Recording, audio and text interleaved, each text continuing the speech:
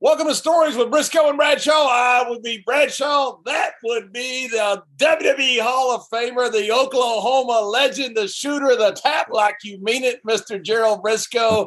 And this, a member of the Samoan Dynasty, a WWE Hall of Famer, member of the BSK, and one of the best guys, Mr. Briscoe, and I've ever had the privilege of knowing. He's our good friend, Mr. Rikishi. Keish, thanks for joining. Thank you, guys. I miss you guys. Thank you for having me on the show. It's been a minute, you know. It has been. Last time I saw you was at the basically the BSK reunion at the Taker retirement. Oh Lord! Oh Lord! Oh Lord! Man, it was one of those nights I haven't personally touched Jack in well over 20 years. And when I got the call from the office to be able to show up, you know, to celebrate Taker's 30th year, it was a no-brainer for me. First thing I asked was, who's going to be there? And they told me the whole crew of BSK was going to be there. And it was already like, okay, it's going to be all now, you know? And so to finally get there just to see my old friends back in the day, it was definitely a blessing. Hey, Vince McMahon asked Tim White the next day, he goes, I heard you went timber. And timber. Better believe I did. Well, you know, we all, you know, much love and respect Tim White, though. OG, but you know, the backstory, Tim never really hung with us back in the day, the BSK crew, but he was always in a lot of our matches as part of the referee. So we love Tim, you know, but that night, you know, we were all at the bar. And of course, when BSK gets together, it's always a bottle of Jack Daniels. And so we got there early before anybody got there to the bar. And we end up, you know, all the BSK members just start trickling in from their flight. And finally, last Taker comes through. Now the party's on now. So we pretty much cleaned out the whole bar. They had no more bottles of Jack for BSK there. So here comes Tim White. We haven't seen Tim White in 20-something years. And so Tim White, BSK, we have a special way of drinking Jack. And Taker used to teach, and Yoko, bless his heart, they used to grab that shot of Jack and they pour it in there. You don't just drink it. You had to drink it and you had to gargle that sucker and then swallow it. Now, Tim trying to hang with us, JBL, for a good, 5-6 hours. The last bottle, we were all about ready to go to our room. We did that gargle. Man, we all grabbed that shot. Boom. Here goes Tim White. Boom. Here goes the gargle. And all of a sudden, we're all just sitting there, and Tim White just tumbled all the way back, took a freaking bump by the bar. Of course, you know, back in the day, the boys never left the boys when we're all partying. That was a no-no. If you all party together, we make sure you get back to the room. So the TV hotel in Orlando, you know how big that damn thing is. We were all in separate different rooms on different floors. So you can imagine us taking each other, dropping Tim White to his room, come back, take Phineas to his room, come back, we were taking Godwin to shit. By the time everybody was down to the room, we were freaking blowed up already. It was time for the wake-up call. Then you had to go make sure everybody got up on time. You know? I saw the video from Phineas Godwin. He showed me when everybody was on the ground. So Lord. Phineas takes a bump. Henry Godwin goes to pull him up. Phineas gets all lovey-dovey and wants to hug him. Now they're on the ground. Then Savio's on the ground. It was awesome. Oh, dude. We woke up the next morning to come to TV. We had no idea what the hell we were doing. But coming through security, getting into the building, I'll tell you, Jerry, we were just, no matter how much cologne you got on your suit, we was just reaping Jack Daniels. It was horrible. You guys had to get half the production crew drunk from just being around the Roma when you walked in. I know how that is, man. Sometimes you feel so bad, you hit one of those nights like that. Then you got to catch like an early airplane the next morning, and you shower, you put all that crap on, and you go there, and all of a sudden you're sitting in the seat, and you start smelling yourself. Mm-hmm. And then here comes the businessman, comes in with a coat, tie on, all proper, getting ready for a hard day's work.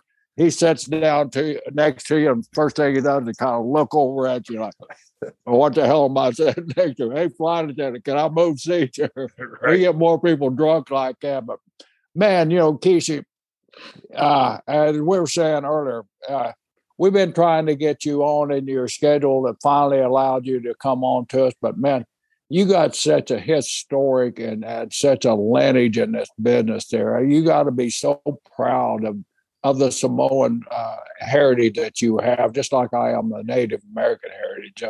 You got are some of the greatest athletes that ever stepped in the square circle and ever stepped on the gridiron. And I know when you were a kid, I think you played a little football in high school, and of course, your both of your boys went on to play a little collegiate football too. There, so how was what era of family was in the ring when you were in high school sports, and what drove you to professional wrestling? Oh, thank you, Jerry. For that. Our family goes back deep, 75 plus years in this industry. Started all the way from Uncle High Chief Peter Maivia back in the day, and then broke into, Uncle Peter Maivia broke in Uncle Alfred Sika. And Uncle Alfred Sika turned around and they broke me, Yoko, and Sammy, which was Headshriker, right, back in the day. And, it's... I don't know. I really, people ask all the time, like, why is it so many of you guys in the industry? Well, when you have teachers like, Alpha and Sika, they were very, very hard on us coming into the industry. They never wanted us to break into the business. They wanted us to go play football, go do something else. But when we decided to come to a professional wrestling, which most of us, we all like to throw hands back in the day. In high school, we always got in trouble. And because of the siblings connected to Alpha and Sika, that would be the go-to place to straighten our lives out, which they send the Tonka Kid to Uncle Alpha and Sika. They send Yoko to Uncle Alpha and Sika. They send myself to Uncle Alpha and Sika, Umanga. So basically, we were all good athletes in high school.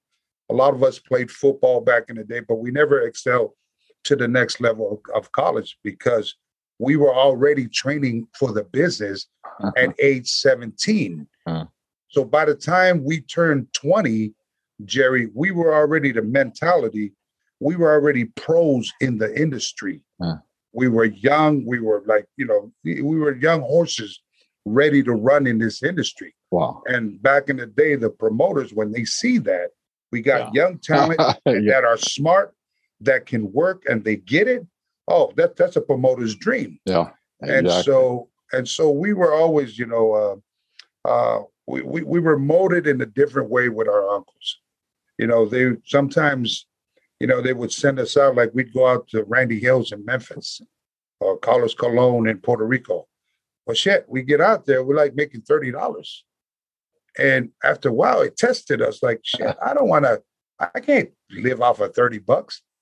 But at the end of the day, it was them teaching us to respect the money, the business that, that you're in, because they wanted to make it as hard as possible for us to quit. So either we learn to respect it and survive and beat the game, or you're just going to quit because it's not for you.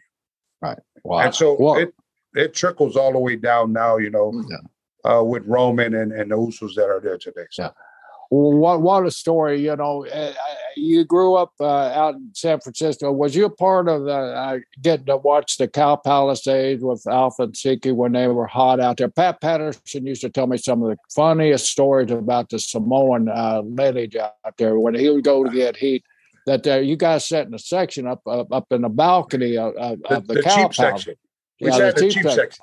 But when that heat started, that cheap section couldn't hold you out. You guys were Pat said you guys were jumping over the balcony, charging the ring. He said every night he had to find a Samoan getting out of the damn ring. Well, back in the day, that was a Roy Shire promotion territory. And we were young kids. I mean, when I say young kids, me, Tonga Kid, Yoko, back in the day, I want to say we were maybe 6 years old. In the nosebleed. So we used to go watch Uncle Fuji Uncle Alpha and Sika, Pat Patterson, Ray Stevens back in the day, because my father was a security guard in the Cow Palace. And so we'd always, like, every time they come, we would be there. Of course, when our uncles are booked. But here's the thing, Jerry, because not only we seen them in the Cow Palace like that, but when they came to the Bay Area, we always had a Samoan barbecue. We opened up our home. So all the boys on the show, they would come eat at the house. The boys, wherever they can get a free fucking meal, they're going to be there. John, we came along at we got a free shirt. The boys will be there every time. The deal, John. We come along at the wrong time, Don. They get that Samoan feast out there, man. Yeah. I'd die for one of those things. And so when that happened, after we all got together, they got to meet the inside of our family. My mother and my aunties, they all they all loved the boys when they came over. They wanted our Samoan culture to make them feel comfortable, make sure they got stuff, because they know that the boys been on the road and they're coming somewhat home here. So we would eat, and then we'd go to the Cow Palace. Now, we used to get time to go in the back locker room. And when you're a little kid and you see all of a sudden this guy that was eating your food at your house, now he's talking shit to your uncle and all that. It's like kind of, we wasn't smart. We was like, wait, what's going on here? And so to be able to see that when those, when the heels came out, versus, Pat Patterson was one of the top heels out there. When he wrestled Uncle Peter Maivia in the Cow Palace, I want to tell you, gentlemen, soon as they see Uncle Peter Maivia hit, he was juiced and wide open, right? You can almost feel all the Polynesians wanting to hit that damn ring, and that's how good, freaking Pat Patterson was back in the day, and he can break bread with you in the afternoon, then break your bones that evening. You want to fight him, want to hug him in the afternoon, sharing bread with him, but you didn't want to fight him at night when he was fighting your uncles. Yeah, they would always, smart booking, they would always bring Peter Maivia back to the Cow Palace, bring Uncle Alpha and Sika back there. They put Uncle Alpha and Sika, of course, in a tag, put Uncle Peter in a single, and they would, I think that place holds 15,000. So every month you got those guys going up against Pat Patterson or Ray Stevens. Every now and then they'll bring in Andre the Giant. Right. So it was a perfect hub for the Polynesians. That's why when the head shrinkers went, remember back in the day, Jerry and John, when we went back to the Cow Palace, man, I used to freaking hate going back to the Cow Palace because the company would book us. They knew we would draw because Polynesian demographic. All up, you name it, in Los Angeles, San Diego, anything up in the West Coast, just Polynesian galore. But the thing is, by the time we get back from seeing our family, I get my freaking paycheck. I got like $1,500, $2,000, $3,000 off from the tickets that were given out. So I just told officer, please don't book me over there in the West Coast no more. Cow Palace was such a great arena, but it was just a dump, and you had to walk out underneath the people. So when you're a heel there, I'd always do the fake start because the shit would rain down from the roof. Yeah. As soon as they'd see the heel come out, they would throw everything at you. So I'd always do the fake move, stuff would go down. As they go to reload, I'd take off to the ring. And who knows what they're dumping on top of you? Oh my goodness! It was brutal. They're brutal over there, Yeah. Yeah, I was telling John. I've seen some interviews that the family's done about High Chief Peter Maivia. Did you have a lot of interaction with him, your uncle, when you were growing up? John, again, we were young when Uncle Peter Maivia and Uncle Alpha, back in the day when they'd come to the house. Peter Maivia, he actually lived in not too far away from the Cow Palace.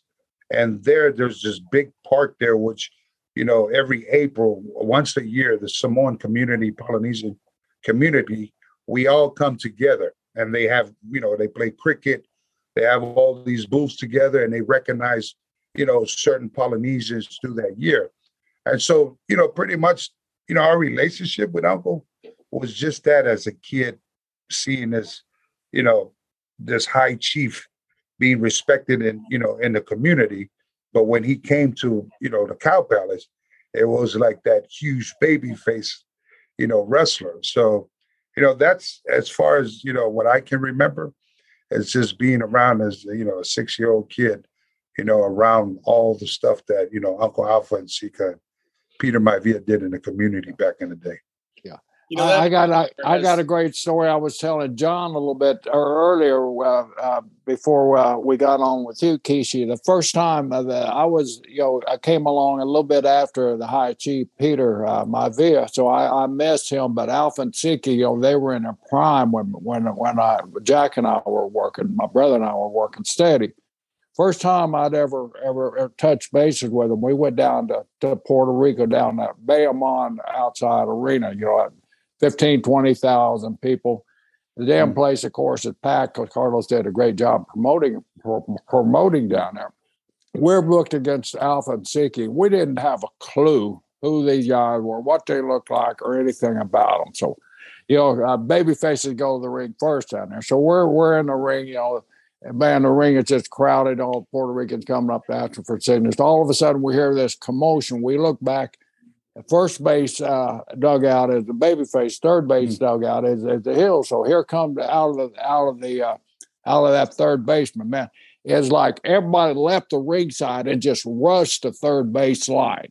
By the time they got to that third base line, Alpha and Siki had stepped out of that dugout. They did an about face. They were trampling over each other, stampeding over, trying to get back to the babyface side because Alpha and Siki.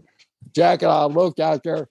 At that time, they had those afro hairs, about 3 foot wide on each side of them.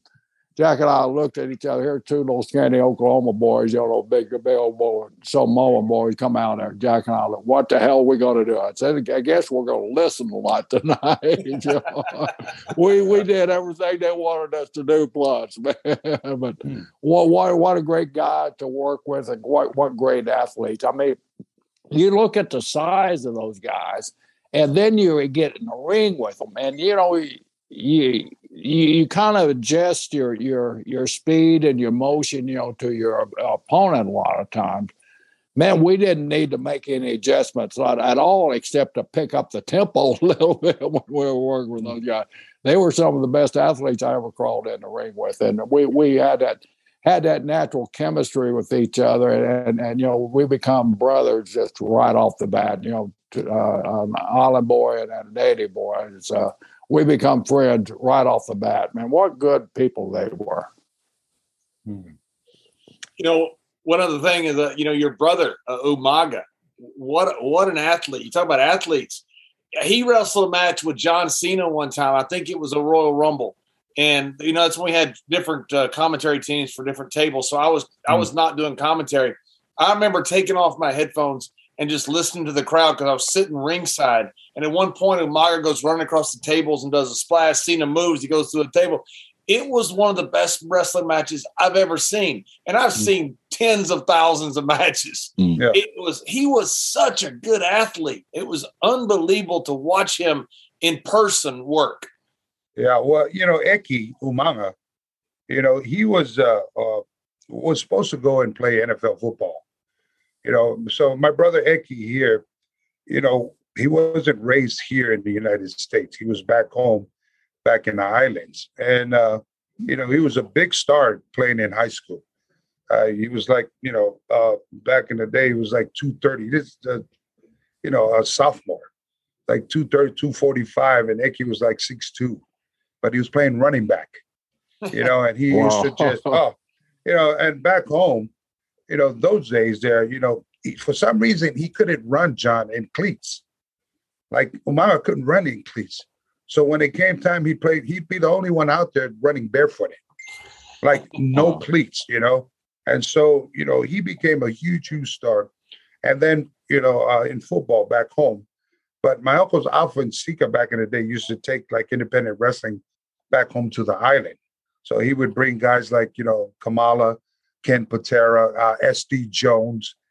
Probably some of the kids that are listening here probably don't even know a few of the names there. But Eki was like the kid to help all the boys get their stuff back in the islands. And so he would, he was like a natural athlete. We'd sit there and, be in the locker room, help Uncle Alpha and Sika bring the boys, get their stuff. And it's that teaching there amongst different of the talent that he sees on TV. Now they're there in the island. He got time to spend one-on-one time with different guys that came to the island. And so finally, one day, he just told my parents and said he wanted to try his hand into the industry. And of course, we were like, "Damn it, another one! Yeah, go! You're gifted at playing football. Go NFL." But he wanted to try it, and we put him through the same deal. Same thing what Alfonseca put us through, and he became one of the biggest stars in professional wrestling. Gone too soon. Way too soon. He was such a he would have been a big star for years and years. Mm-hmm. He was so talented. Watching him was a pure pleasure. Yeah, we definitely miss him. Yeah. Being in the talent development department for so long, I used to tell everybody at WWE, man, I don't need to travel around the United States to find talent. Just buy me a condo down in Samoa. Let me go down there because I love the beach. I love the islands. Let me go down there and spend about a year down there, and I'll have us more damn natural talent than I could find in searching every college in the United States. The athletes down there, I'm surprised that the NFL, they probably have a combine or something down there that tests these kids in Samoa. Well, they did I was very proud. They did a big, huge 60-minute program thing on the athletes, the football players that are coming out from that small island. And if you ever get a chance to go back and check that out, it had Troy Polamalu on there. And they talked about, these kids, our culture, John and Jerry, as young kids, the men do all the work as far as cooking and stuff like that. So, our cardio and stuff like that would have go up to the mountains back in the day. We would go get all the stuff like hunt for hogs to be able to cook that, cook the hogs on Sunday morning dinner you got to get up at 4 a.m. to prep all this food. But you get everything on a Saturday. So every Saturday was the same routine as a young Samoan kid. You would have to go up to the plantation. You go get the bananas, the grapefruits, the taros, everything that you're going to have cooked for dinner for Sunday morning after everybody comes from church. And so all these mountains, that's a lot of cardio. That's a lot of work on. By the time they get these, they weave these bags, they put all the taro, the coconuts. We all know how heavy those damn coconuts are. So they'll put them, and you've seen them before, they put them on bags, and that's like our weights. And these young kids at the age of 6, 8 years old, 10 years old on up, they're carrying this sucker all the way back down the mountain. So by the time they come down, and this is consistent, this is the way of life. By the time they get to playing any type of sports, be it football, be it basketball, be it cricket, they're already ready. They're like, as far as being in shape, they're ready. All they need to be done is to be able to teach them, how to play the game, what the rules are of the game, because otherwise it's just full-blown rugby. Soon as you get the ball, you're asked, my job is just, but, nobody smartens them up. They got to be able to learn. And, when 60 Minutes came down and did that, they did a lot of recruiting, a lot of Polynesians from Samoan Islands, the Tongan Islands, where, Haku Barbarian's from. Also out there in Fiji, where Jimmy Snuka is from. So there's, very proud of a lot of Polynesians that come out from the islands. And not only that, the respect they have. I'm friends with Wasel Serebi, who's probably the greatest sevens rugby player of all time from Fiji. Fiji has by far their gold medalist last year in the Olympics in sevens, best sevens team in the world. So I run a program, using rugby to help at-risk kids. And in Bermuda, we brought over the team that was the Islanders from the United States to play Saracens, which is the best rugby club in the world. So you've got these great athletes. When the game is over, everybody was out drinking beer, watching the guys play rugby. We look out there, and the Islanders, as the team name was, is out there picking up the trash from the stands. And I told my kids, I said, look at that. That's some of the best rugby players in the world. And we've got maintenance to pick all this up, but they wouldn't leave until the field was clean. It was one of the coolest things I've ever seen. Of course, we all went down there and helped them with it, but it's such a respectful, wonderful culture. Well, it's the culture of, what we call kumama. Kumama means wherever you go and anywhere. They don't care what type of celebrity status, or even if you're not a celebrity. You know, when we come to different places, we're learned to clean up the mess that we made, or maybe the mess that we didn't make. It's just in us all the time because it's that work ethic that's instilled to us as young kids, young Polynesian kids. You know, the worst thing that they did back home now, guys, is they open up freaking fast food restaurants. Oh. So when they open fast food restaurants, all of a sudden the Polynesians are like, oh, it's just easy to go through, drive a car through, and just order your food now versus going to prep it up, you know, in the mountains and get all that, you know, done. So, you know, now, you know, the Polynesian kids here in the States, when they go to the Polynesian kids back home in the island, they're having like to be able to, you know, kind of find each other, because American Samoans, Polynesian kids, they're easy to the easy life, meaning I could just drive to the drive-thru, get me some food. Here, it's work.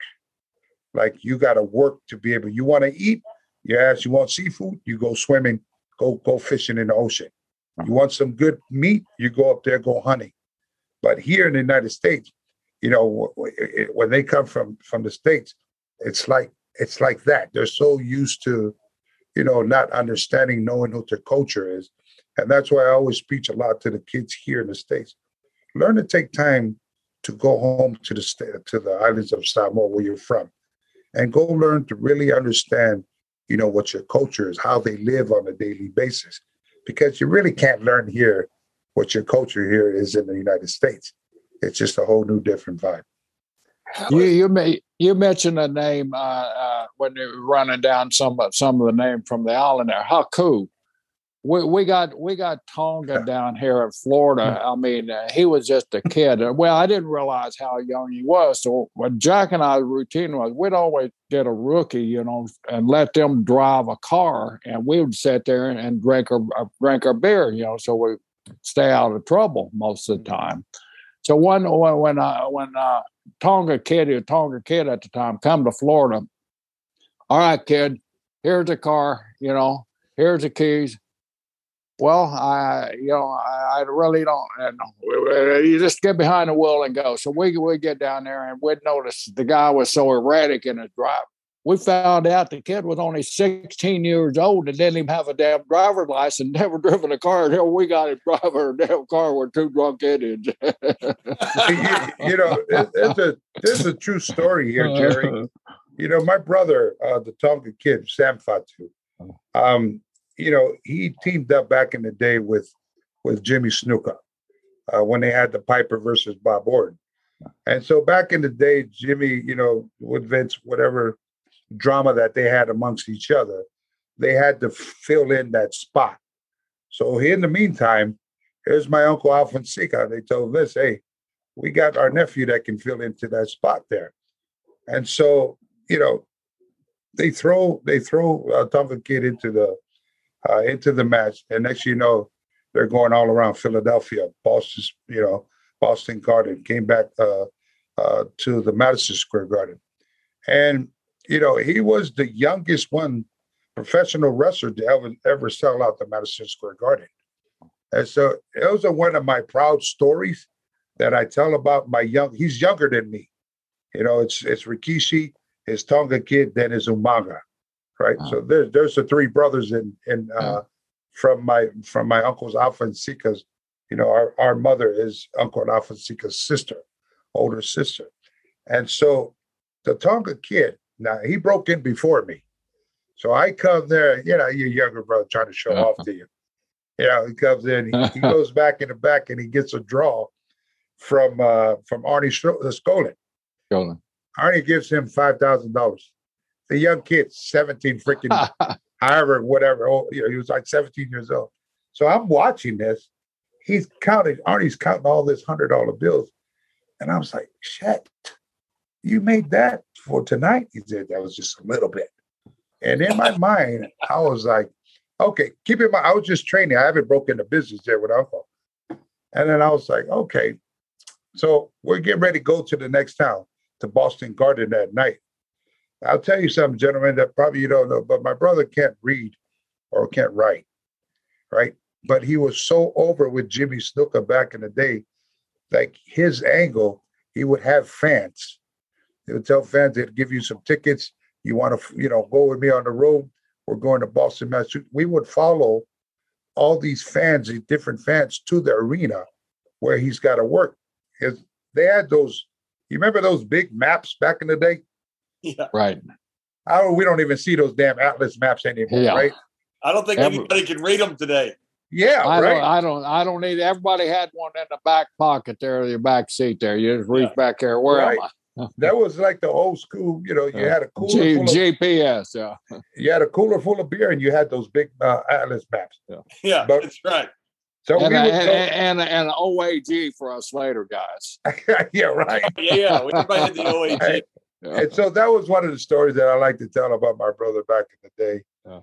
Being so young, but he was that exactly, Jerry, what you're saying. He would be the guy to jump in, and he would drive us all over the place. Like, you're paying your dues, go get the suitcase out the back of the trunk, back the trunk up, blah, blah, blah. But he became a good worker with him and Haku, as the Islanders with Bobby Heenan. They were one of the best tag teams. I used to love watching them work against the Hart Foundation back in the day. I know it's family, but you had to have favorites, of your family growing up in the ring, who you enjoyed and who you kind of wanted to be like, and or did you just take a little bit from everybody, or how did you structure yours? Because you had so much diversity in your family to pick from. Well, body-wise, I've always wanted to be like Jimmy Snuka. Of course, that never happened. Jimmy Snuka. We all did, brother. I did. For some reason, I tried as a young kid, and my genes just didn't agree with me, whatever the case. And so, that with Jimmy Snuka, with Uncle Alfonseca was like the respect level towards people, towards them in the industry. It seemed like to me, Jerry and John, like every time somebody met Uncle Alfonseca, it's like they feared them. They judged the book already by its cover before really getting to know them, like in the ring. Like, they look like that, like they rip your freaking head off. They scared the hell out of him. I mean, truthfully, I'm a young kid, and I'm looking across that ring in Puerto Rico, man. I see these two monsters out there. They're like aliens, holy shit. I know what I can do, but I don't think I can do it against those guys. I started having self-doubt, And finally, when you do get in the ring with them, they were my uncles. So I was like scared of them, my mom gave them the green light to fuck me up if I didn't listen. You know what I mean? And when we got into training, I made one false move, just me being green. I made one false statement to my Uncle Sika, like, this stuff is fake. And he goes, stop what he's doing. He said, what did you say? I said, oh, no, I didn't say nothing, Uncle. I didn't say nothing. He says, come here, get in the ring. I go to get in the ring. Here it goes. Soon as we go to lock up, when we went to lock up, this right elbow slid right into my whole mouth right here, busted my whole teeth out, busted I was just, you would think somebody took a blade and cut my jaw, just gushing out blood. Now, when that happened, he looked at me and really grabbed me and had me open my eyes and look at him. And he told me, if you're going to come into this business, don't you ever disrespect my bread and butter. And fucking threw me down like a freaking rag doll. From that day on, every time I stepped foot in that ring, it was utmost respect in my mind, because that keeps flashing back to my head when my uncle popped me like that because I said something stupid like that, And now, as you train, this shit hurts. It breaks your body. It hurts. It mentally messes you up if you're not smart. And physically, it can really damage your body if you're not learning your correct fundamentals. And to be able to perfect your craft in this squared circle, as they always told me, that no matter how good you are, that squared circle, a 3/4 plywood ring wins every night. Our job is to survive it. So one thing that was so disarming about, say, your uncles, when I met them, it was the same as, I became pretty good friends with Haku when he was in WWE. And we talk about his kid was playing at UTEP at the time, playing linebacker down there. We go eat steak on TV days. And they're so respectful and almost quiet, and humble when you meet them. And I remember sitting there with Haku so many times, and I'm thinking, this guy's a killer. He's an absolute killer. But you never know it by talking to him. Maybe I'll look at him and say, he's a really big guy. But, he was so humble and so respectful. The entire family was like that. I know he's not part of the family, but he's being an Islander. It's just that culture that breeds that. It's a remarkable thing. And it's very disarming when you meet for the first time about how humble and respectful Islanders are. Well, you never want to judge these. You never want to piss these guys off. And I'm talking about Uncle Alfonseca or Haku, Barbarian, Uncle Jimmy back in the day. You really, for us being up underneath that umbrella, we've learned a lot just by watching all of us. Like what to do, what not to do, what to say, or when to get the hell out the way. I mean, all the examples that we've seen as young rookies coming up in the industry, I got to pay it all to them because they really paved the way for us younger Polynesians in the bloodline coming up, to kind of smarten us up what the industry is about. And, the domino effect as being a Polynesian kid from the islands, as just representing Polynesian all over the world. Like, they teach us look beyond professional wrestling, because professional wrestling is going to be your platform to be able to domino effect into personal lives of the kids that are coming up in Polynesian today. So, it's been a blessing for us to still have our uncles around. I saw a great story that I was watching some interviews, getting ready for this one with you to make sure I, had your history right. Because, even when you're friends for a long time, you don't know everybody's full history. So looking through some interviews today, and I saw a really cool story about you and Yoko. Yoko was, I loved Yoko. I went on the tour with Yoko a couple times to Japan when I first started. He was always so nice to me, but he helped you out in a big way when you needed it with heat in your house and didn't have any money. Tell a story. That's a really cool story. Well, again, so back in the day, Yoko was, won the championship belt back in the day. So Yoko was the guy, and me and Sammy, we were like, mid-carders back in the day. And of course, we won the belts. And I'm thinking, okay, we got the belts. We're going to make some real good money now. Right. And so what happened was I dipped most of my savings, and I just signed a contract with WWE. So I dipped most of my savings. I said, damn it, I'm going to buy me a house for my kids. Make sure we're going to start off with that. So when I bought this freaking house here, no matter than, a couple of weeks, we were on the road. And I got a call from my family, like, Cepho and my twins, we were young back in the day. And this house had no heat in there. And it was freaking freezing back in Pensacola, Florida. So me and Yoko was on the road, and Yoko loved my kids. I mean, it was Uncle Rodney. When Uncle Rodney came home, like he'd shower these kids with $100 bills, go buy them this good. And I'd get hot at him because I tell, quit giving my kids $100 because I can't give them that. So every time you come home, it's like, they're all happy to see you and stuff. But when I come home, it's like they're winning. I'm not going to give them the $100. And so he would pull out, when he found that out, John, we were riding on the highway, and, the following morning I was coming home, and, he said, what's wrong? I said, man, my freaking heat went out in the house.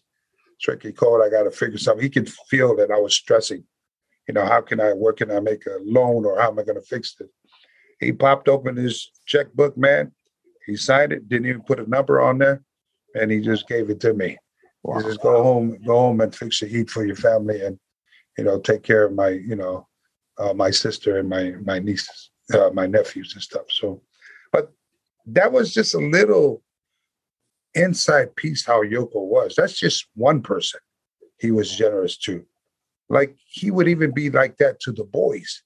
If we all go out to eat together, the bill would come sometimes $800. maybe 400 was Yoko, because Yoko, he put it away back in the day. But we'd be 800 before we get to grab our bill. It's already been taken care of, and he done that numerous times for our family.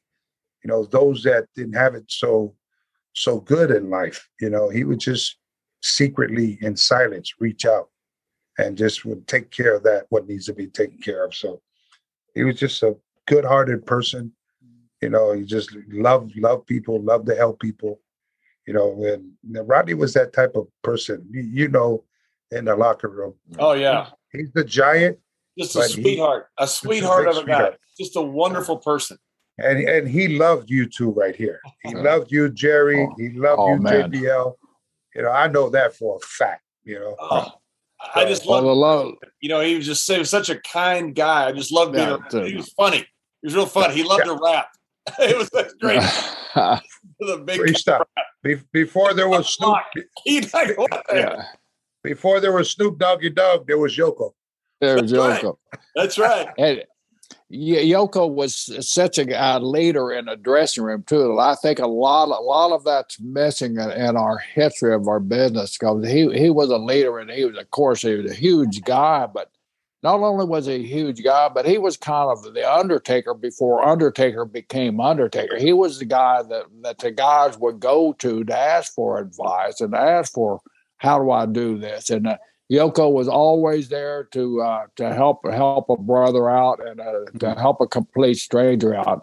And I just think that's just part of your heritage and part of your culture that you guys grew up in, because, as big and bad and as nasty and mean as you guys want to be, you guys are just a reverse to your friends and to people that really don't even know you. Some of the kindest folks out there. It runs through that blood, brother, that you got there. And that's the reason I think John and I both are so proud, just to be associated with you guys and say, man, I knew him. I went up and down the road with him. I've had some fun with that guy. And they go, man, well, what are they like? I mean, I went to dinner with some friends last night. I told them we had you lined up. Oh, man, I love him. And, you still, after all these years, the family still brings a smile to everybody's face and that fear to everybody's face. So. Yoko was the Andre chair, in the bus. You had Andre, and then you had Yoko was next, and it wasn't just a matter of size. It was that was part of it, but he got that middle seat in the back, that didn't have any seats in front of it, but it was respect.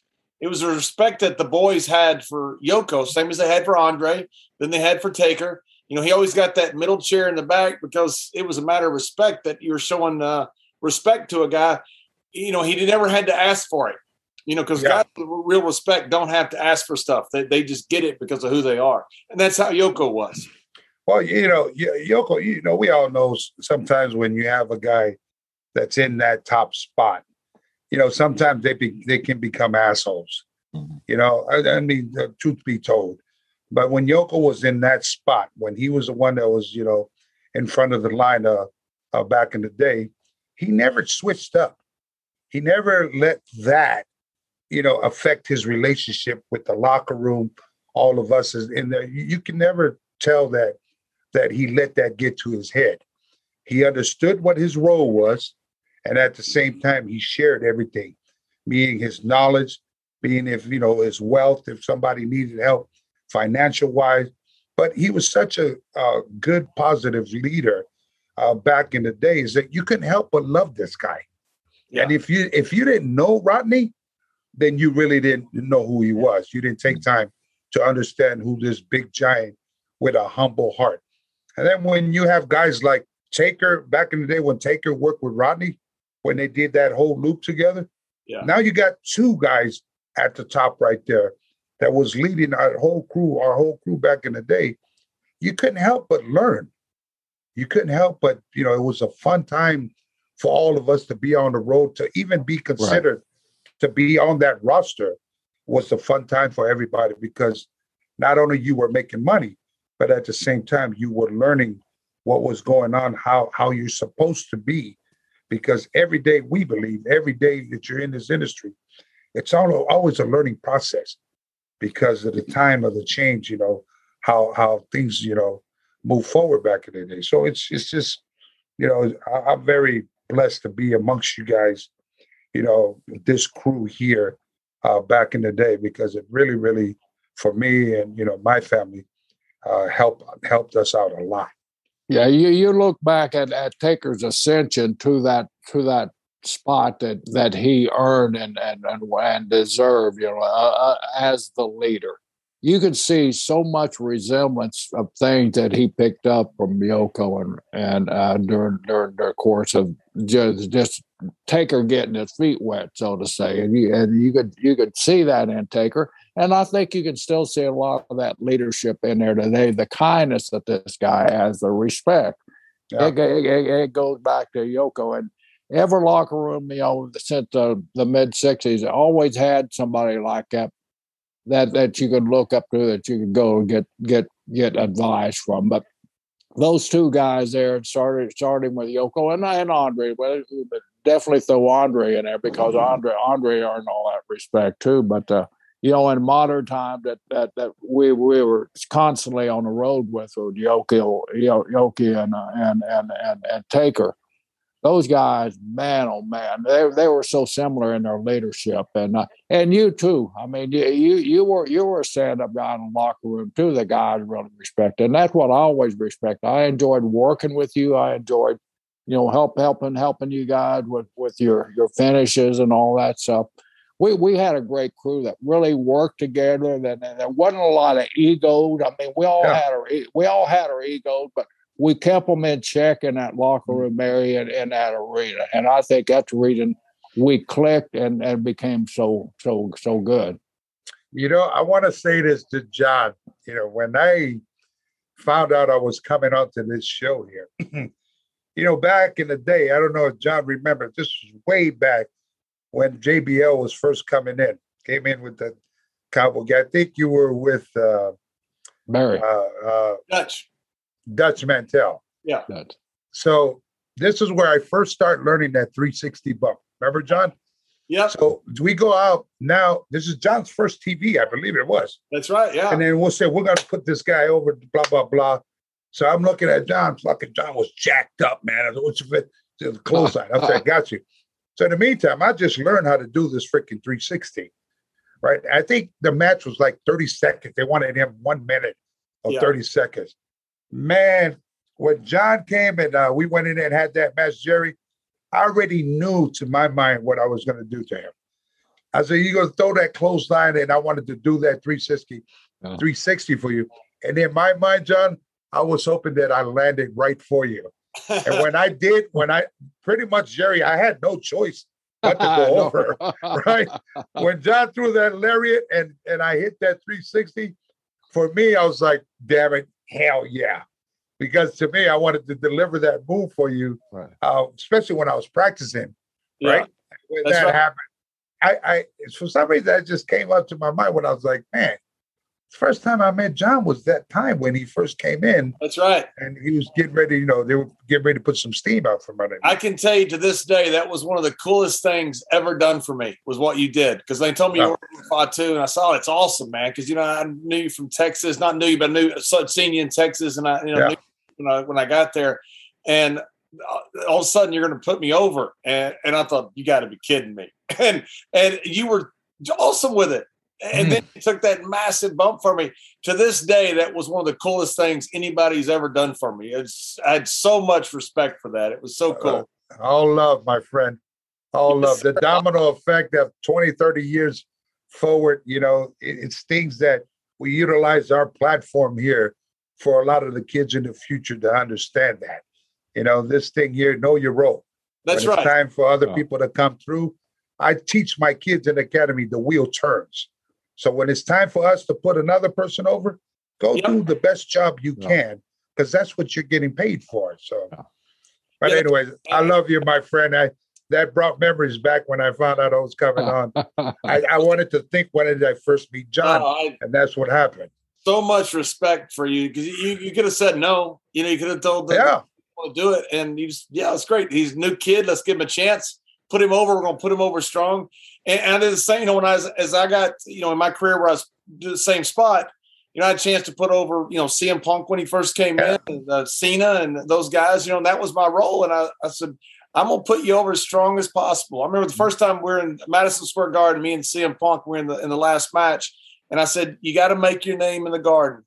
I'm going to work my ass off tonight for you. And I'm going to put you over right in the middle, which is what was called, it wasn't like I came up with that. But I remember, that was just the respect that you get coming down the business from guys in my past, you to guys to me. Okay, here's what I'm going to do to pay it forward. And that's what you're supposed to do. Not everybody does it. Right. When it happens, you got much love for people who do stuff like that. And I think that's the reason the three of us are here together today, because we realized the business was just out of business. When it comes your time to move on, it's your time. And so we had such a great crew working at that time, and like I said, the ego stayed in check, and if they didn't, we had guys like you, Kishi, and Taker to bring those egos down to the Godfather, and Layfield with his lariats. That's right. And we had so much fun. Kishi, I don't know if you remember, there was a time that me and Barry Windham were in Oklahoma, and we had a Polaroid camera. So we drove all over Oklahoma, and it took a picture of me going to the bathroom on the state sign. And then we went to Jerry Briscoe's hometown, and I'm about to go to the bathroom with Barry taking a picture on his hometown. And you and the Sheik passed by. Oh, Lord. And the Sheik thought my name was Brad Shaw, 2 names. Yeah. So he sees me out there in the middle of this field by the city limit sign, and he rolls down the window and he goes, Mr. Shaw, is everything okay? And I looked around, and it was you and Sheik. And I thought, what in the world are you guys doing here?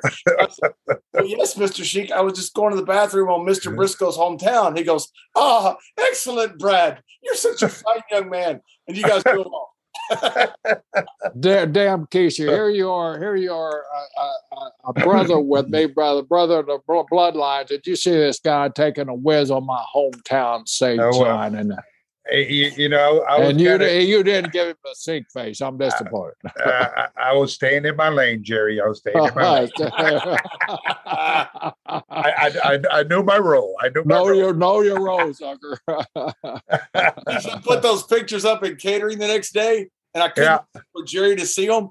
And I'm sitting there waiting for him to walk in and see him, because I know he's going to stretch me. He's going to be mad, like he always is. I didn't need to. I called in reinforcements. I look in, and freaking Jack Briscoe and Danny Hodge walk in. And I'm like, no. Of all people. Jerry, only John does stuff like that. I know. Back in the day, John would go over and beyond to rip people back in it. So help me, if you got on JBL's bad side, forget it. You're in trouble, man. So much fun. Yeah, man. I definitely miss you guys, man. And so happy to see that you guys are doing well. I'm happy for me now on a daily basis. I always tell my kids and my family, I said, if I wake up the next morning, we already winning. Exactly. That's right. Amen. What a wild ride you had, though. I mean, you started down there in a crazy place with the Von Erich boys. I mean, those boys. Lord. Lord. It was like a street fight. I wrestled Terry and Kevin a bunch. I mean, I knew I liked both of them very much. But but and that was some stiff competition. Like and the original Michael Hayes, right? Yeah, you had Eric Emery out there back in the day. Eric Emery, Eric. Skandar Akbar. We were young kids and we were thrown in there. Michael Hayes actually booked us over there, and he stuck us with freaking Buddy Roberts. Me and Sam. Oh wow, Saturday. So, how that came about? Uncle Aflo was the one that broke in Michael Hayes. Right, from Pensacola. Yeah, all Pensacola guys. Yeah, so they're all Pensacola.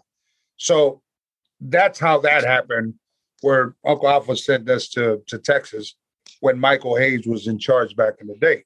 So he said, I want to send my nephew and my son, and I want you to keep an eye on these boys here. We were like 18, 19. Telling Michael Hayes to keep his eyes on teenager is not a good advice.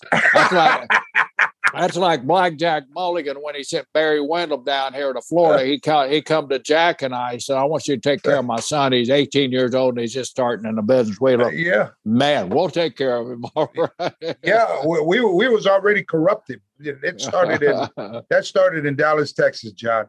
Once we were hooked up and Michael stuck Buddy Roberts with us, then you had Gordy out there with PSAs. Man, so you have these two young kids and we're traveling with the Freebirds. The rest is history. Yeah. And so they would always tell us. You can remember. Yeah, they would always tell us that, they would book us against the Von Erichs. You got Kerry and then you got Kevin, right? It's one of, Kevin just, man, if he throws something at you, it's coming.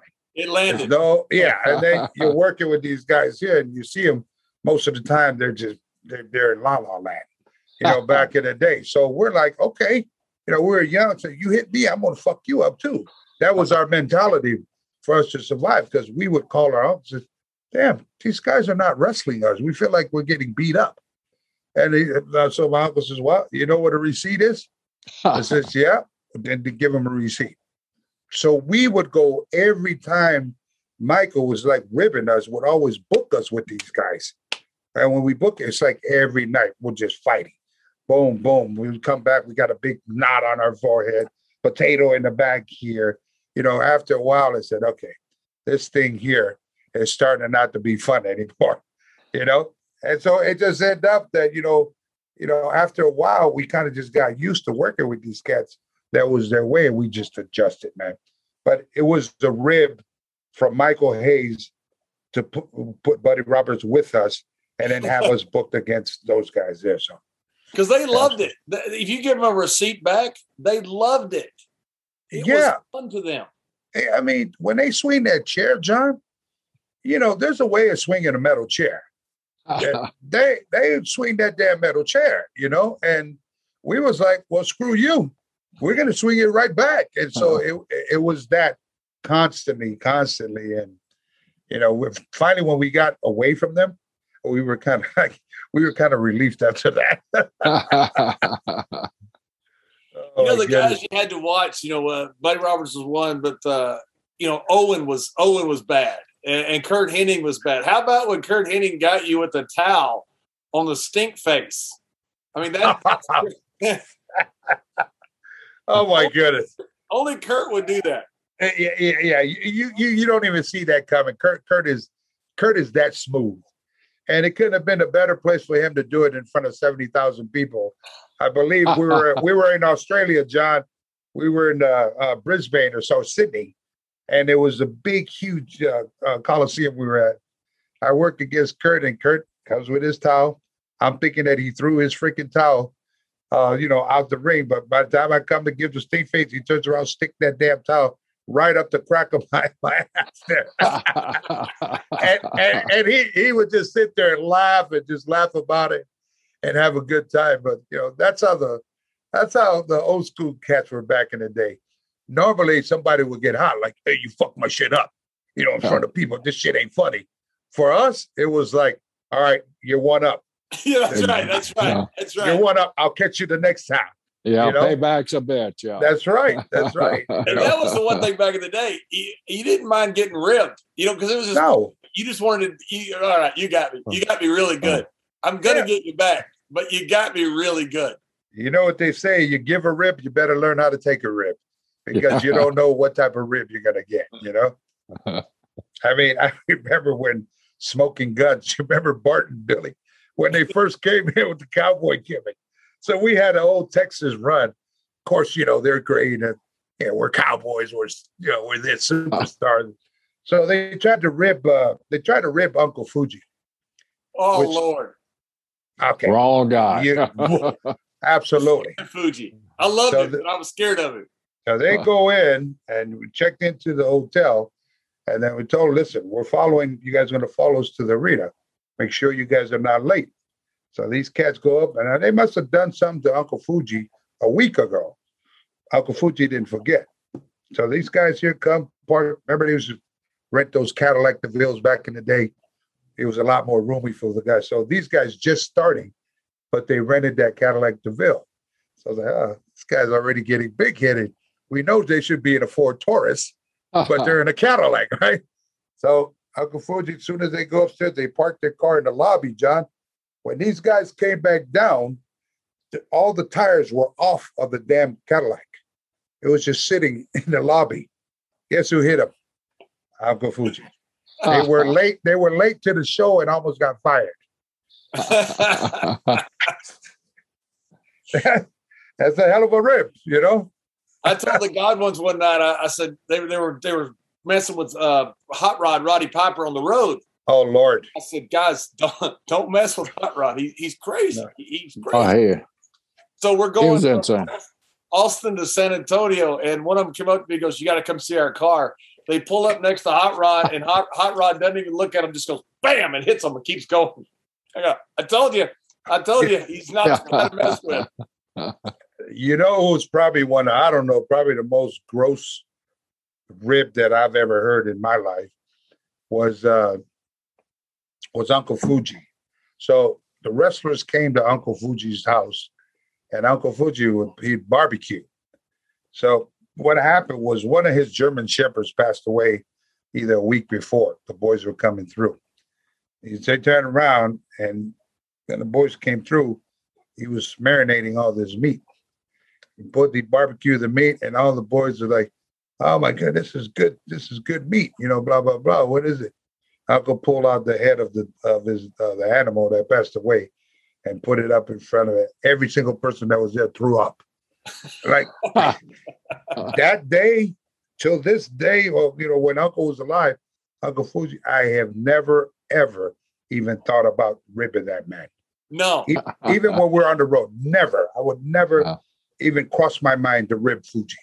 No, he was the one guy that I remember. I was scared of him, and he was such a wonderful guy. He was pleasant as he could be, but I was scared to be around him because you never knew that man was evil. Evil. He's sneaky. He's very sneaky. Yeah. You know, he was really like he smiled in front of you, but he'll get you if he doesn't like you or something happened that you did to him. He might not get you today. He might not get you next month. He'll probably get you the following year. You knew what was coming with Fuji, though. You always knew it was coming with Fuji. King Curtis and Mark Lewin and Fuji, they were all in Australia. My first year in the business, I got a trip to Australia. And so we went over to Singapore. Back in those days, and I could say this now because we're more open and everything, and I was a part of it. But you could buy Hershey bar sizes of hash, hard hash, and we'd smuggle them back to Australia. I know the statute of limitations probably on smuggling hash, I hope, is over with, but there's no evidence, believe me. So Lewin and Curtis didn't trust each other with the cookies, so they had Uncle Harry hold a cookie for them. Well, every week, after we'd finished with TV, we always had like a Perth with from Sydney, like a 7-hour flight to so they'd break off a little piece of that cookie and eat the cookie. So each week they noticed that cookie getting smaller and smaller and smaller, and Fuji was supposed to be off the stuff at the time per Barnett. So one night they were there. So they called me to the room. We can't trust Fuji anymore. We're going to give it to you, Brisco. So I said, what? I didn't even know what a cookie was or, what it was made of. That's how naive I was at the time. And so I was dating this little Australian girl, and I told her about this magic that I had. Of course, she wanted to try it. So, of course, I wanted to stay with her. It warned me, man, that stuff is the best I ever had. I didn't know it was that damn mescaline stuff, that like peyote, that trip your mind out. But then Lewin and Curtis come to me, and I had like a little square left of that damn. Good damn, Brisco, what happened to it? We were better off with Fuji having the damn thing. and the next week, Fuji come up to me, and he gave me a Hershey bar. And I noticed something funny about it, but it was real funny. So I got to thank you, Fuji. And so Lewin pulls me over. He said, "Kid, don't take that." He said, I know why. I've been your cookie. He said, "It's X-Lax Fuji spent all week making that thing because you ate all the damn cookie. So I pretended in front of Fuji that I was eating it, and then I'd have to go. Of course, it's a big laugh and everything. And for years and years, he ribbed me about eating his cookie that I never ate. Guys that don't know back in the day, when you have a rib, you'd always say, we need to call Fuji investigations. Yeah.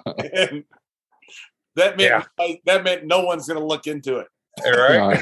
Yeah, exactly. That was the best. He was so much fun to be around, but I'm telling you, I was scared of him. I just thought, you know what?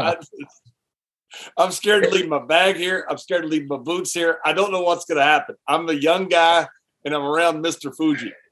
And he could strike you in any type of rib. He could strike you. That was the OG and Uncle Fuji, man. He'd smile in your face, but he's already plotting. He's already plotting. He's like, I'm going to get you sooner or later before you even know it. So tell us a little bit about your school, your academy that you have going, and how's it going? Oh, well, we're doing good. It's here in Los Angeles. We've been open now for well over 12 years, Jerry. Wow. In Los Angeles, in Knox Pro Academy. It's KNOKXPRO.com. So, we've been doing good. For most of my time, for some reason, like I just, I couldn't, get away from the industry, meaning that, my uncles opened up a school back in Florida. Sammy opened up a school up in Allentown, Pennsylvania. And we needed a Samoan Dynasty school out towards this way in the West Coast. So I guess, the teachings of what's passed down to us is like, it's important for us to have these kids, be able to understand the ins and outs of the squared circle. A lot of kids, when they come to us, I like to call them PlayStation wrestlers. That's because they all come through, Jerry, John. They have no idea. Like, they're already talking about spots. I can do this spot here. I think blah, blah, blah, or talking about their gimmick. It's like, how about you learn how to work first? How about you learn fundamentals of what it is to be a pro wrestler, what comes with it? So, majority of my time, we have classes on Wednesdays and Thursdays from 6 to 9 p.m.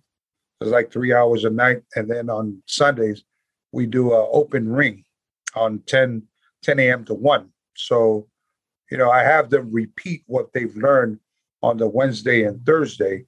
And when they come into the open ring, I look forward for them to incorporate what they've learned, trained on those days, to be able to, to perfect their craft. So, we do everything from, everything that has to do with the industry, from learning how to talk, cutting promos, your ring awareness, you're learning how to feel a person. Like, how do you work with a person when they don't speak English? It's very, very difficult. For us, what worked for us back in the day, what we were taught, is we'd feel a person out. As soon as I lock up with a person, if I feel them that they're snug, okay, I kind of got that. If I go to lock up with him and tell him, throw me in a headlock, we set him off and he comes back, give me a tackle. If he runs through my shoulder, now I know what type of worker he is, meaning he doesn't have controlled movement. So this type of guy. So everything, when we're working with these type of people, with students, we give them the certain techniques what was taught to us. Like we were learned that, we were taught to look at your stepping, your footing. I don't know you, but I'm trying to find you as soon as we get in the ring. Like how you said, when you got it with Alpha and Sika, you never even, work with them. But those little techniques, we take what you guys have used back in the day and we incorporate it with the kids today because we feel it's important for them to know. That's a great point because I worked in Japan a lot like you guys did too. And you're working with guys who don't speak any English. And you go over the finish, but you still have to go sometimes 20, 30 minutes with these guys. It's hard to explain to people, how do you work with a guy who you can't really communicate with? But you do, it's feel. It's just all feel. It's crazy to try to explain it to a layperson how are you working with this person? Because it's so hard to explain without having been in the ring with somebody like that and understand what that feel means. But it really is a feel thing when you have somebody that doesn't speak the same language. Mm-hmm.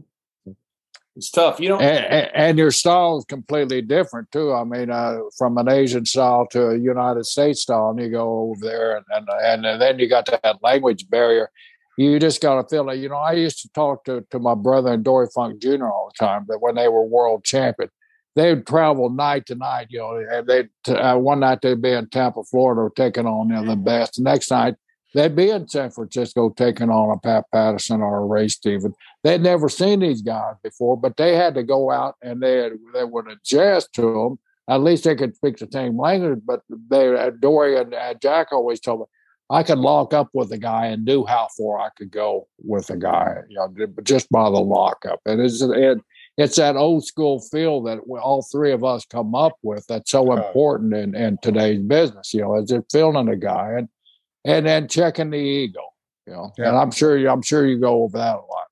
Yeah, well, I mean, for us, when we're doing the field thing with them, we're trying to find them, and it's also like you got to be well aware to be able to protect yourself, because you don't know what this guy can. He throw a punch? Is he able to pull that punch, or does his punch go all the way through? So it only takes 30 seconds for you to end your career. Yeah. Meaning, if this guy comes from behind and punch you from behind, hits you in the wrong spot in your vertebrae, you're done, right? So why would I let him hit me first? I would probably do a spot just so I can see his punch, see if he's able to pull it, or how does he throw his punch, and then I'll be able to call another spot which I feel is safe, because we know that accidents happen in our industry. No matter how good of a pro you are, you can get in there and you can have an off night and something happens, and God forbid that off night help put you on the shelf, meaning your career is done. You're unable to walk, your vertebrae is gone, whatever the case it may be. But so we highly teach, safety, highly teach perfecting your craft. Don't do the things that you don't know how to do. You need to practice first to perfect that before you're able to do that to somebody else's body. Because if I'm giving you my body, your ass go to pick me up and slam me, you better know how to pick me up upside down. Because if you don't know how to pick me upside down and I fall on my dome, now the domino effect, you hurt me, you hurt my family, you hurt my kids, you hurt my food on the table. I mean, the domino effect of the decision that you make. So you better make sure you have it right. And you're hurting the business on top of it. So, yeah. Keith, one of the old school guys when I saw come in was your two boys, the Usos. Yeah. I called most of their first matches on the pre-show. And a lot of times they booked those pre-shows. There wasn't a storyline. There wasn't an angle. They said, what are we going to do for the pre-show? They need like 20, 25 minutes. Okay, let's get so-and-so out there and put so-and-so with them. And there was no, just people were filing in. I'd watch those two kids go out there with no angle, no storyline, and really nobody knew them that well. They knew they were your sons, but they didn't really know the Usos. They, every single time, tore the house down. And I'd come back from the pay-per-view, and I would always ask, because a lot of guys didn't watch the pre-show. I said, "Did you guys see the pre-show? You have any idea how good these two kids are?" They stole the show I've never been so proud to see two guys who were so respectful and such good workers. I knew that once they got with Roman, this is going to be huge. That's one of the best tag teams I've ever seen, and I seriously mean that, ever. They were so good to go out there and perform. So many guys would go out there for that pre-show and they just kind of put a match together. They'd go out there and feel the crowd. And I'd be sitting there calling the match, and I know nobody hardly in the back's watching it because they're getting ready for the pay-per-view. I'm like, you got to be kidding me. These guys are awesome. It's got to make you so proud to see those guys go out there. Even, now they're huge stars. But even at the very beginning, just to go out there and turn something that was not that great, like a pre-show, into something magical. Because I know you could see it as well. Well, John, first of all, I'm very, very proud as a father. to be able to see my boys out there, uh, uh, doing the thing that they planned out to do. Um, Thankful for the opportunity, that's given for them to get out there to do what they do. The kids, they've been around the business, all their lives. For some reason, when you have these generations, these second generations that's around the locker room, around the boys when we're traveling and just around the industry, it's a different type of vibe. Like, they love and they respect the business because that's what they're taught. Otherwise, you would have never been in there, and to be able to, a lot of times they get frustrated, we're always the pre-show, Dad. We're always the pre-show. We're always this. I say, hey, that check coming in every week. See, I kind of make them come back to realize what it is. Is that check coming every week? Yeah, the check's coming. Okay, just get out there. Be happy that you're given an opportunity to get out there on the card, be it a pre-show, be it a house show, be it a pay-per-view, and get out there, do the best you can. That's all you can do. The rest about you trying to fight everything else, where you're at in the card, that does not matter. What matter is, and this is us smarting you up of what it is. What matter is you're getting that paycheck, because that's what mattered to me. You ask about why did I have 5 freaking different characters? The bottom line for your dad, I didn't give a damn.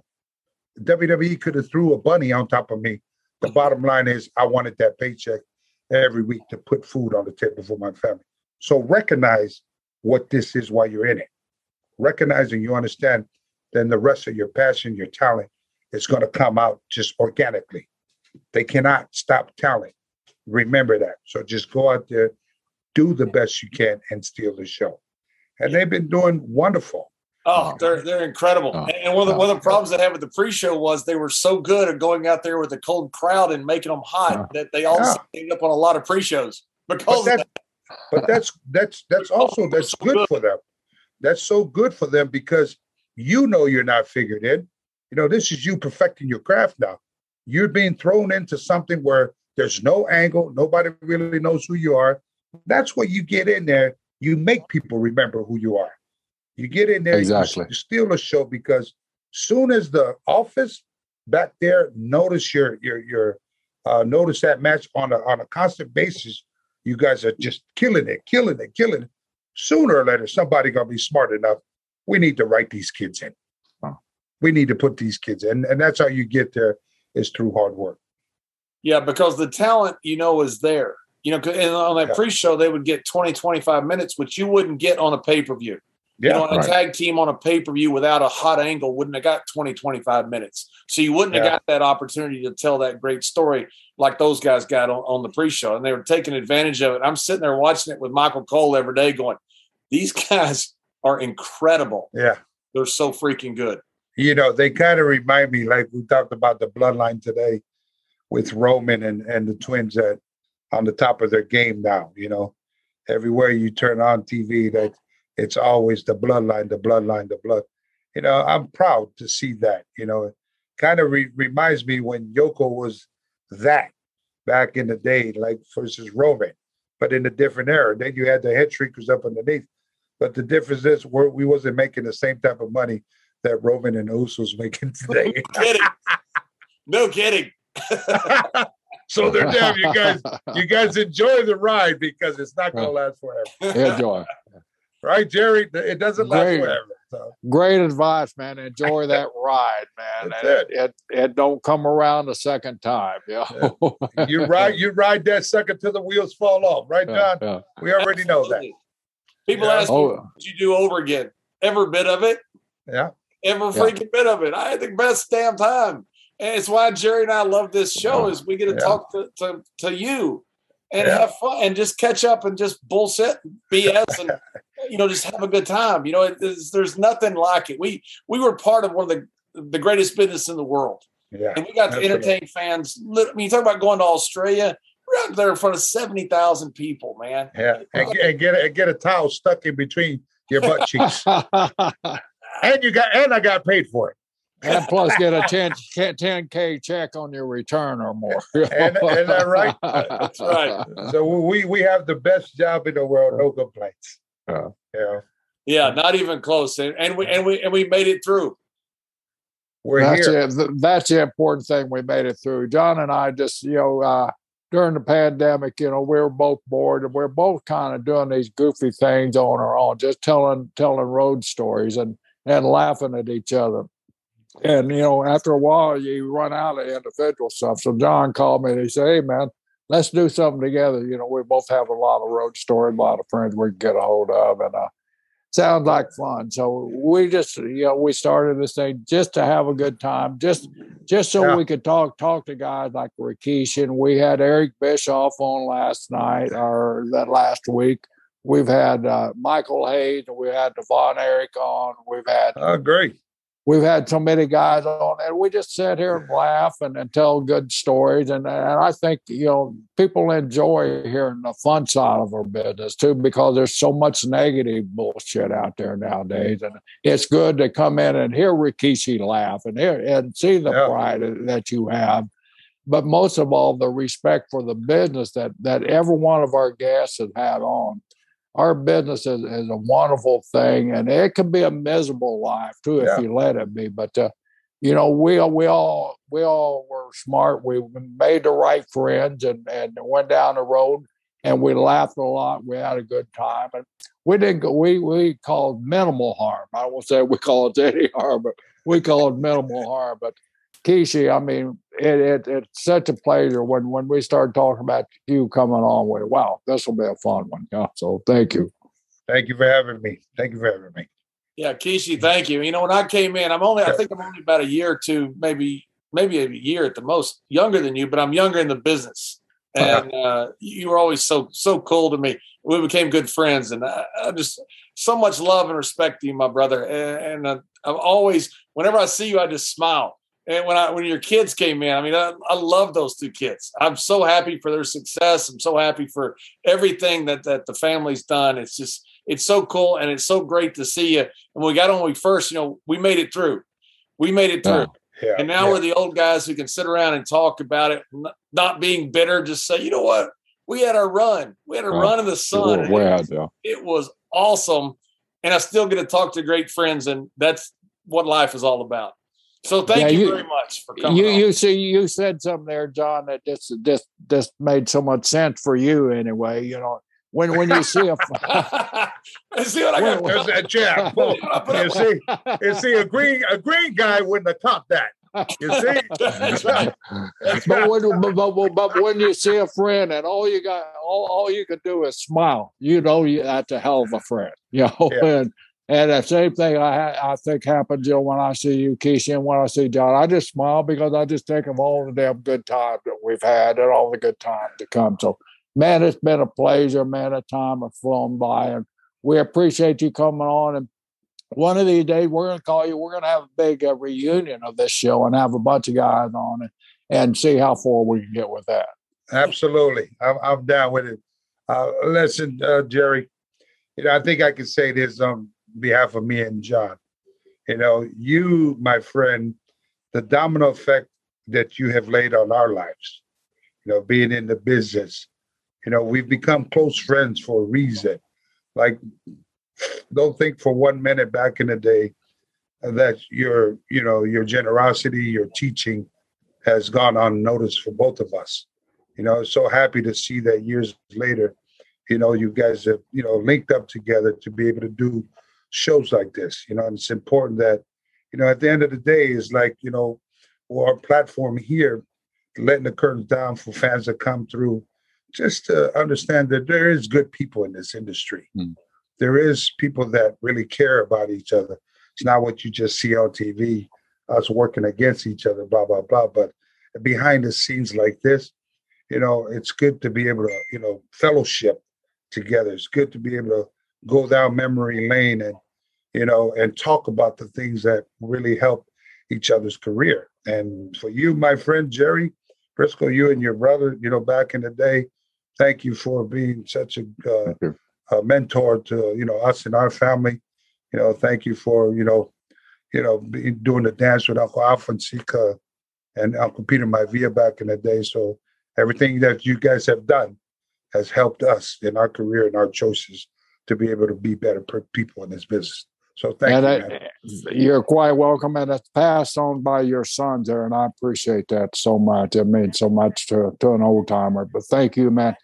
Our business is great, man. So let's all enjoy it and let's watch the future, and there's so much out there for these kids, and let's hope they all can take advantage of it like we did and go down the road. And then 20 or 30 years from now, they can sit in a group like this. No, they'll be probably be sitting with holograms sitting next to each other, But this is what it's like when you forge those relationships when you're on the road and everything. We're all three here smiling and laughing because we're enjoying each other's company, and I hope that's one thing that we can all pass on. Life is tough enough out there, so why make it tougher by holding a grudge or something like that? So let's all get out there and kick ass, man. All right. Love you guys, John. I love you guys. Thank you for having me on the show. Thank you.